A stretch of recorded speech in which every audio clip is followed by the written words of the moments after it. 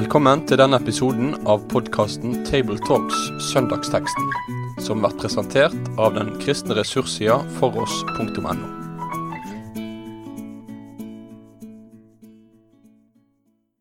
Ja, hjertelig velkommen til Table Talks igjen. I dag det jeg, Endre Stene, som her og skal snakke sammen med Øyvind Rått, Bjørn Stien, om kommende søndagstekst. Velkommen til oss tre og til lyttere. Det alltid spennende når vi har en ny tekst for oss, og nå vi i en tekst der vi i påsketida, det tredje søndag i påsketida nå, og denne teksten også ifra selve påskehøytida. Vi skal få opplest teksten ifra Johannes 13, fra vers 30 til 35. Ja, da leser vi. Da han hadde fått brødstykket, gikk han straks ut, men det var natt. Da han var gått ut, sa Jesus, «Nå menneskesønnen herliggjort, og Gud herliggjort i han. Gud herliggjort i han, da skal også Gud herliggjøre han i seg selv, og han skal snart herliggjøre han. Mine barn, ennå en liten stund jeg hos dere.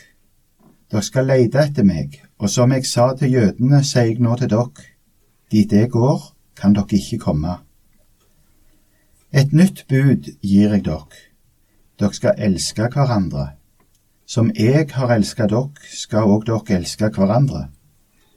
Av dette skal alle kjenne at dere mine disipler, om dere har kjærlighet til hverandre. Ja, vi jo i nattverdssalen. Jesus har tidligere kapittel 13, har han vasket disiplene sine føtter, og så har rett før vår tekst har Jesus snakket med dem om at noen skal forråde han. Peter spør hvem som skal forråde, og Jesus sier den som gir stykket. Og han gir det til Judas, og så står det at da for Satan inn i han. Og Jesus sier, gjør det snart det du skal gjøre. Og så kommer vers 30 og vår tekst. Da Judas hadde fått stykket, gikk han straks ut. Det var natt. Og så kommer vers 30 til 35. Nå det jo mennesker som har laget akkurat inndeling her da. Så det jo ikke gudgitt akkurat hvordan tekstrekkene skal være sånn. Men det er interessant at de har tatt med altså dette verset i vers 30 her i sammenhengen i denne tekstavsnittet som vi nå har for oss. Som slutter med altså, det var natt. Det var jo natt sånn i mørkt, men det var nok kanskje ikke det Johannes mener her. Men at det var natt i betydning, mørkt i betydning at nå har djevelen fått rom. Et åndelig mørke. Et åndelig mørke. Og så kommer da vår tekst. Ja. Med dette bakteppet. Ja. Det noen voldsomt lange frelseshistoriske linjer som på en måte nå går imot sitt absolutte høydepunkt. Det Guds evige frelsesplan som nå står rett foran sitt klimaks. Dette har Jesus voldsomt tydelig i sin bevissthet, og har talt om det delvis i små drypp med disiplene sine, uten at de har forstått mye av dette. Men for Jesus så står det jo veldig klart. Og det står jo i kapitlene foran her også, flere ganger i små sånne setninger. Nå timen kommet. Nå skal det skje. Jesus visste at nå var timen kommet. Ja, for det virker som det et taktskifte her. Enn så lenge hadde vært kjærlighetsmåltid, påskemåltid, de har sittet sammen rundt bordet her, i salen her, og nyttet til påskemåltidet, og de har hatt ulike diskusjoner, Jesus har vasket disiplens føtter, men så bygges det opp mot at Judas nå avsløres. Og så går Judas, han går ut.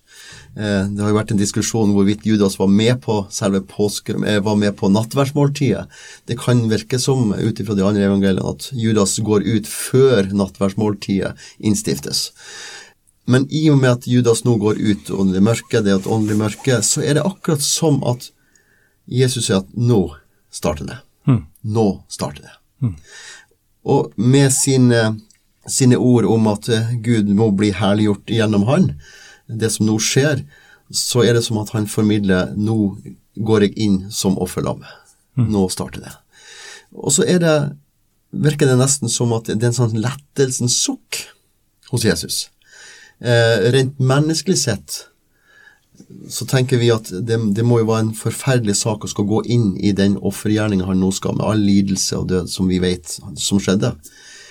Men det virker som at selv om mennesket kan kanskje frykte for han her, og vi vet jo at Jesus ba jo i Getsemane, så er det likevel en preg av lettelse, en seier, at nå skal han bli herliggjort. Nå skal gjerninger som han er kommet til denne verden for å gjøre, nå skal det skje. Med at Judas nå går og forråder han, så er det liksom et taktskifte inn mot natten og langfredag.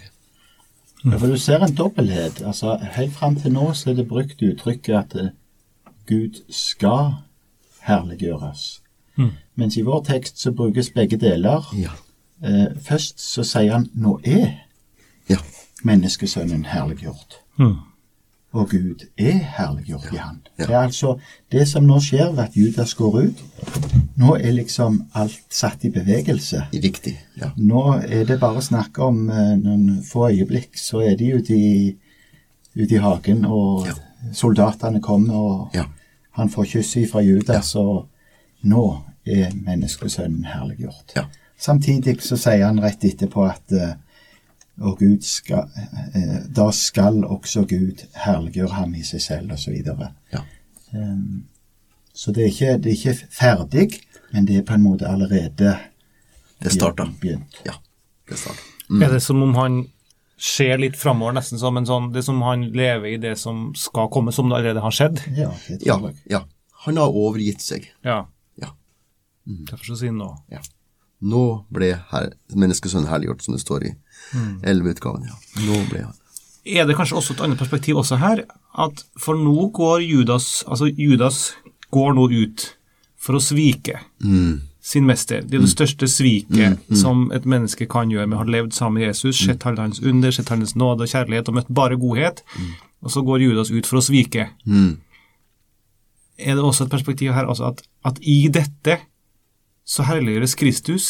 Når han blir møtt med ondskap og svik, så herliggjøres han fordi han møter da den dypest fallende med kjærlighet. At også dette herliggjøres han. Ja, vi har jo sangene i profeten Jesaja om Herrens lidende tjener. Ikke sant? Som handler om dette der her, at ondskap møtes med nåde. Synd møtes med kjærlighet, tilgivelse. Og da herliggjøres Kristus som aldri før. Riktig. Når han møter ondskap, svik, fall med kjærlighet. Yes. Og helt konkret så ser vi det jo i møte med Judas nå da. Så når han tar brødstykket og dypper det og gir det, det er på en måte et veldig sterkt uttrykk for, kan du si, en utdrakte hånd, en vennskaps og på samme måte når de litt senere også møter Judas ute i hagen, hvordan er det Jesus taler til Judas da? Venn, hvorfor er du her? Ja, det er sterke ting. Og så er det sånn vi trenger alle også, når den hellige ånd viser oss vår synd også, at vi trenger en som kan herliggjøres i vårt liv også. At da er det virkelig herliggjøres også, når den viser oss hvem vi er. Så kan det bli stor i vårt liv. For det er jo noe med teksten her, det var natt, det er mørkt, og så fortsetter vers etterpå, når blir mennesket sånn herliggjort, og herliggjort, der er det lys. Der stråler det. Så det er bare en sånn kontrast her mellom de to versene. Det er sterke kontrast med det. Mørket og lyset. Og gjerne så er det jo også litt sånn når en tenker på Jesus sin frelsesgjerning, hans død og oppstandelse, så kan en jo gjerne lett tenke at døden, det er mørke, det er nederlaget på et vis, mens ved oppstandelsen, det lyset og seieren trer fram. Men realiteten er jo at seieren går igjennom det hele. For det var på korset han viste seg som seierherre. Helt riktig. Altså i det djupeste mørket så står han fram som seierherre. Viser seg som det. Og på samme måte er det jo med oss. Det er jo nettopp når Herren påpeker det dypeste i vårt eget mørke, at vi vinner seier ved å få del i hans fullbrakte verk. Overgi oss, erkjenne, bekjenne. I erkjenne og bekjenne det opplever vi det som noe negativt, noe skammelig greier, ikke sant? Men det er jo der seieren ligger, i bekjennelsen, erkjennelsen. Det å våge å smake på mørket, smake på synden, ikke sant? Og erkjenne sin egen synd, at vi vinner seier ved hans oppstandelse, hans korsfestes oppstandelse. Det står en sang som er sånn, det skjønneste i verden som mine øyne så. Ja, hva er det skjønneste i verden som vi kan se? Er kongen i hans skjønnhet med tornekronen på. Den kjærlighet som lyser fra tornekronen ned, for evig overstråler all annen herlighet. Den største herlighet er hans kjærlighet, fordi han møter ondskap med nåde og kjærlighet og tilgivelse. Ja, ellers så fortsetter jo nå teksten med en faderlig omsorg. Mine barn. Jesus er veldig tydelig på å fortsette det som han startet på i Johannes 16, eller som han tar med seg videre i Johannes 16, det her med at om en liten stund skal dere ikke se meg, om en liten stund skal dere se meg igjen. Forbereder de på de her dagene som nå kommer, tiden som kommer. Enda en liten stund er jeg hos dere, dere skal søke meg, men det jeg sa til jødene skal jeg nok også si til dere, det går kan dere ikke komme. Her taler altså Jesus om at han skal nå inn i en dimensjon, tenker jeg, både i det han skal overvinne døden, gå ned i dødsriket, og så skal han forherliges og stå opp igjen som seierherren, og han er jo delvis synlig, delvis usynlig iblant de. Han har altså inntredd i en ny dimensjon, i en herlighetens skikkelse, enn om han ikke forherliget inn i himmelen med Kristi oppstandelsesdag, så er det like en annen dimensjon, og det er det han snakker om her nå. De kan ikke som mennesker, som syndere, gå inn i de tingene som han nå går inn i. Han forbereder på en måte på en del urolige dager nå, som ligger foran de. Men han bruker veldig sterke ord, mine barn. Det er fylt av omsorg, av omtanke. Ja, uttrykket brukes bare akkurat her i Johannes evangeliet, men Johannes bruker det ofte i sine brev. Ja. En tiltale som går i retning av mine kjære barn. Ja. Det er en veldig kjærlig og nær tiltale. Det er det. Så fortsetter jo da teksten, kan du si litt med kanskje, i noen bibeloversettelser er det på en måte satt som overskrift for det. Hoveddelen av teksten, et nytt bud. Og det er jo litt interessant det som Jesus nå kommer med, etter at han har talt om at han skal forlate de, og de ikke kan søke han der han er, så kommer han altså fra vers 34 med det her, et nytt bud gir jeg dere. Dere skal elske hverandre. Som jeg har elsket dere, skal dere elske hverandre. Ved dette skal alle forstå at dere er mine disipler, at dere har kjærlighet til hverandre. Det er jo kanskje også et hovedmoment i dagens tekst. Det her kjærligheten til hverandre, som ikke er bare et bud, et påbud, men som først og fremst kanskje er en frukt av livet med Jesus, som vil bli synlig. Som på en måte skal kjennetegne den kristne forsamling, den kristne menighet, som skal være et vittnesbyrd utad. Det er jo interessant. Det henger jo i voldsomt sterk grad sammen med det som jeg nå har skrevet tidligere i kapittelet. Når Jesus, som er mester og herre, altså kler av seg og binder kjortelen om seg, og så vasker føttene til disiplene. Så taler han på en måte samtidig om hvor avgjørende viktig det er at han får tjene oss. For at vi skal ha fellesskap med han. Men samtidig gir han oss et forbilde, et eksempel. Slik skal det også være mellom oss. den som vil være stor, skal være de andres tjener. Yes. Altså det handler om å bøye seg ned og vaske skiten mellom tedene på medvandrerne. Og på en måte så er det en voldsomt sterk tråd som går gjennom teksten, altså det som allerede har vært inne på, altså hvordan Jesus blir herliggjort nettopp i møte med det mørke, i møte med altså perlen på en måte som vi finner i Johannes evangeliet. Så har Gud elsket verden at han gav. Riktig. Vi har møtt kjærligheten der. Jesus som ga seg selv for oss. Det tar jo Johannes opp igjen i brevet sitt, og så skriver han som følger: på dette har vi lært kjærligheten å kjenne, at han satte livet til for oss. Ja, riktig.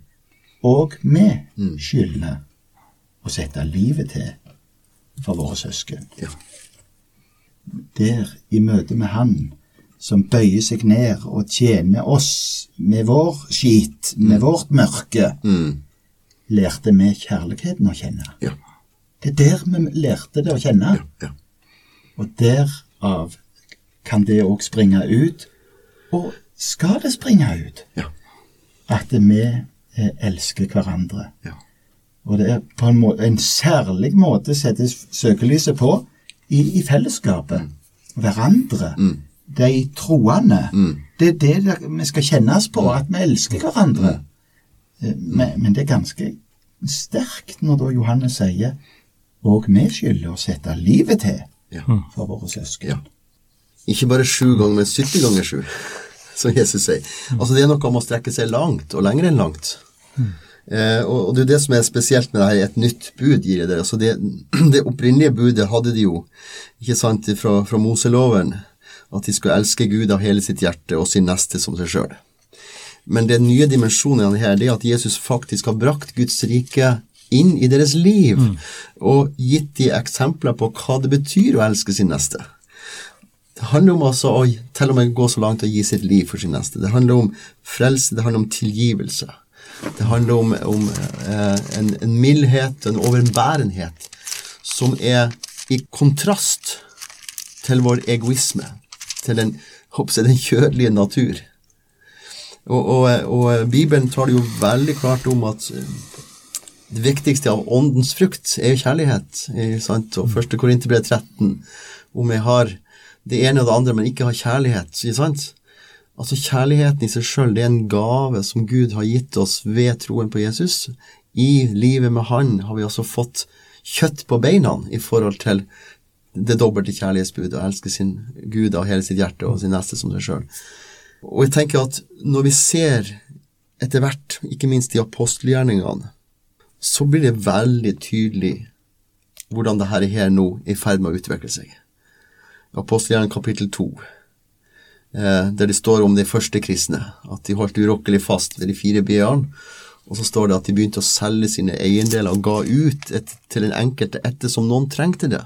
Det var ikke lenger, dette er mitt, dette holder jeg på, men hva kan jeg gjøre for deg? Akkurat sånn som Jesus hadde møtt mennesker, hva kan jeg gjøre for deg?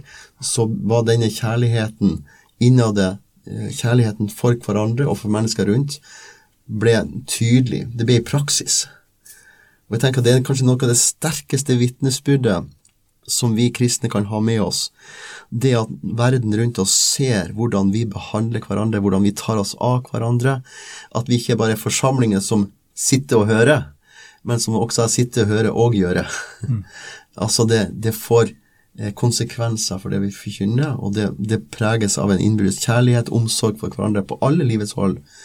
Og vi er ikke engstelige for om at vi av og til faller, men vi er der med nåde, oppreisning. Altså vi tør å møte mørket med Guds herlighet, med Guds nåde.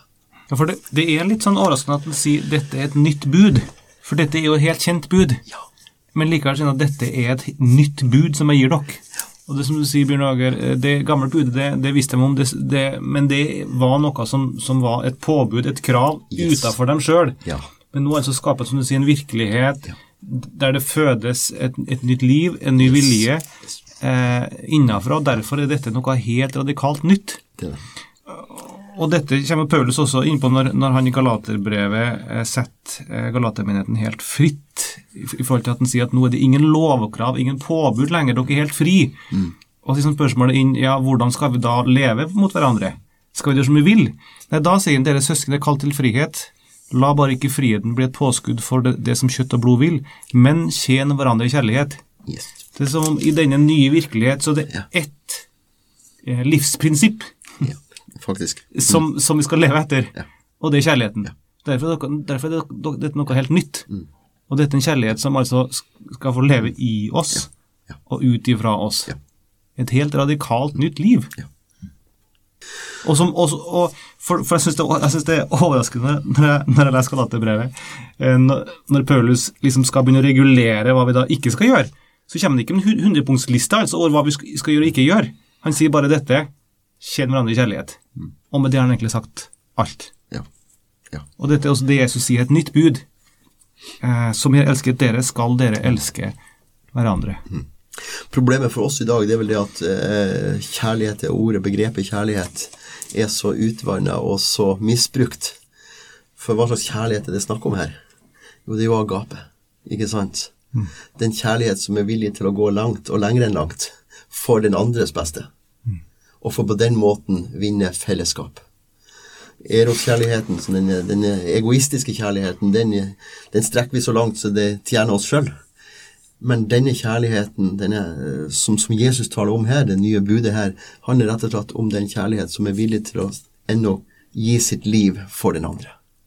Som Jesus har vist. Og da blir det så sterkt også når han sier dette i denne sammenhengen her, hvor det er Judas som gjør det største sviket. Ja. Og likevel så herliggjøres han og møter også Judas med kjærlighet som døvens også, så helt også i Getsemane også. Ja, faktisk. Da kaster den sammenhengens lys over hva dette egentlig handler om. Ja, Paulus tar opp akkurat det samme når han skriver i Kolosserbrevet. Så er det dette som han på en måte utmeisler. Så dere er Guds utvalgte, hellige og elskede. Da snakker han om dette fellesskapet som har møtt denne kjærligheten. Ikle dere da inderlig barmhjertighet, godhet, ydmykhet, beskjedenhet og tålmodighet, så dere tåler hverandre og tilgir hverandre, dersom en skulle ha noe å anklage en annen for. Like som Kristus har tilgitt dere, skal dere tilgi hverandre. Men over alt dette, ikle dere kjærligheten, som er fullkommenhetens samband. Ja, det er enklere for kjød om han har heller gitt meg en liste på 100 punkt. Men mitt kjød vil heller ha det. Men min ånd vil ha dette. Ja, og det er nettopp det. En ny liv i oss vil ha dette. Dette er en åndens frukt. Ja. Dette er en frukt av fellesskapet med Jesus. Det er en frukt av nærheten til Jesus, som skaper denne kjærligheten og omsorgen. Og derfor er det jo ofte vi ser det sånn at i forsamlinger i menigheter hvor man opplever manglende kjærlighet til hverandre, så er det kanskje ikke bare fordi at man ikke har tatt seg sammen, men kanskje kan det handle om at vi har noe nytt å lære. Vi har behov for et nytt møte med Herren Jesus. For å omvende og skape denne frukten for at man skal se at Guds rike er nær. Ja, for verset slutter jo også med dette også, eller teksten da. Ja. Ved dette skal alle forstå at dere er mine disipler, at dere har kjærlighet til hverandre. Ja. Og med det tror jeg vi avslutter denne teksten. Jeg synes, når jeg leste teksten første gang, så tenkte jeg at dette virker usammenhengende. Det virker som Jesus slenger ut en ting her og en ting der, men så ser jeg, ok, men dette er jo en dyp tråd fra starten til slutten. Og et sterkt budskap om hans tålmodighet og kjærlighet, og om vårt kall til å leve i kjærlighet til hverandre. Og så tenker jeg at her har vi igjen et klassisk eksempel på at når vi kommer sammen 2-3 og begynner å snakke om de her tingene her, så finner vi noe av de her røde trådene som vi kanskje hver for oss har vanskelighet for å se. Vil du avslutte, Bjørn? Kjære himmelske Far, vi takker deg for ditt ord som er levende og virkekraftig og skarpere enn et tveegget sverd. Takker deg himmelske Far for ditt ord som skaper liv, som skaper tro, som skaper kjærlighet, nåde og omsorg. Far, så vi bare om at vi får lov til å være dine sanne disipler, som bærer med oss omsorgen for hverandre til et vittnesbyrd for verden der ute. Takk, Jesus, for ditt fullbrakte verk for oss og i oss. Amen. Med det sier vi takk for følget for denne gang. Finn flere ressurser, og vær gjerne med å støtte oss på foross.no.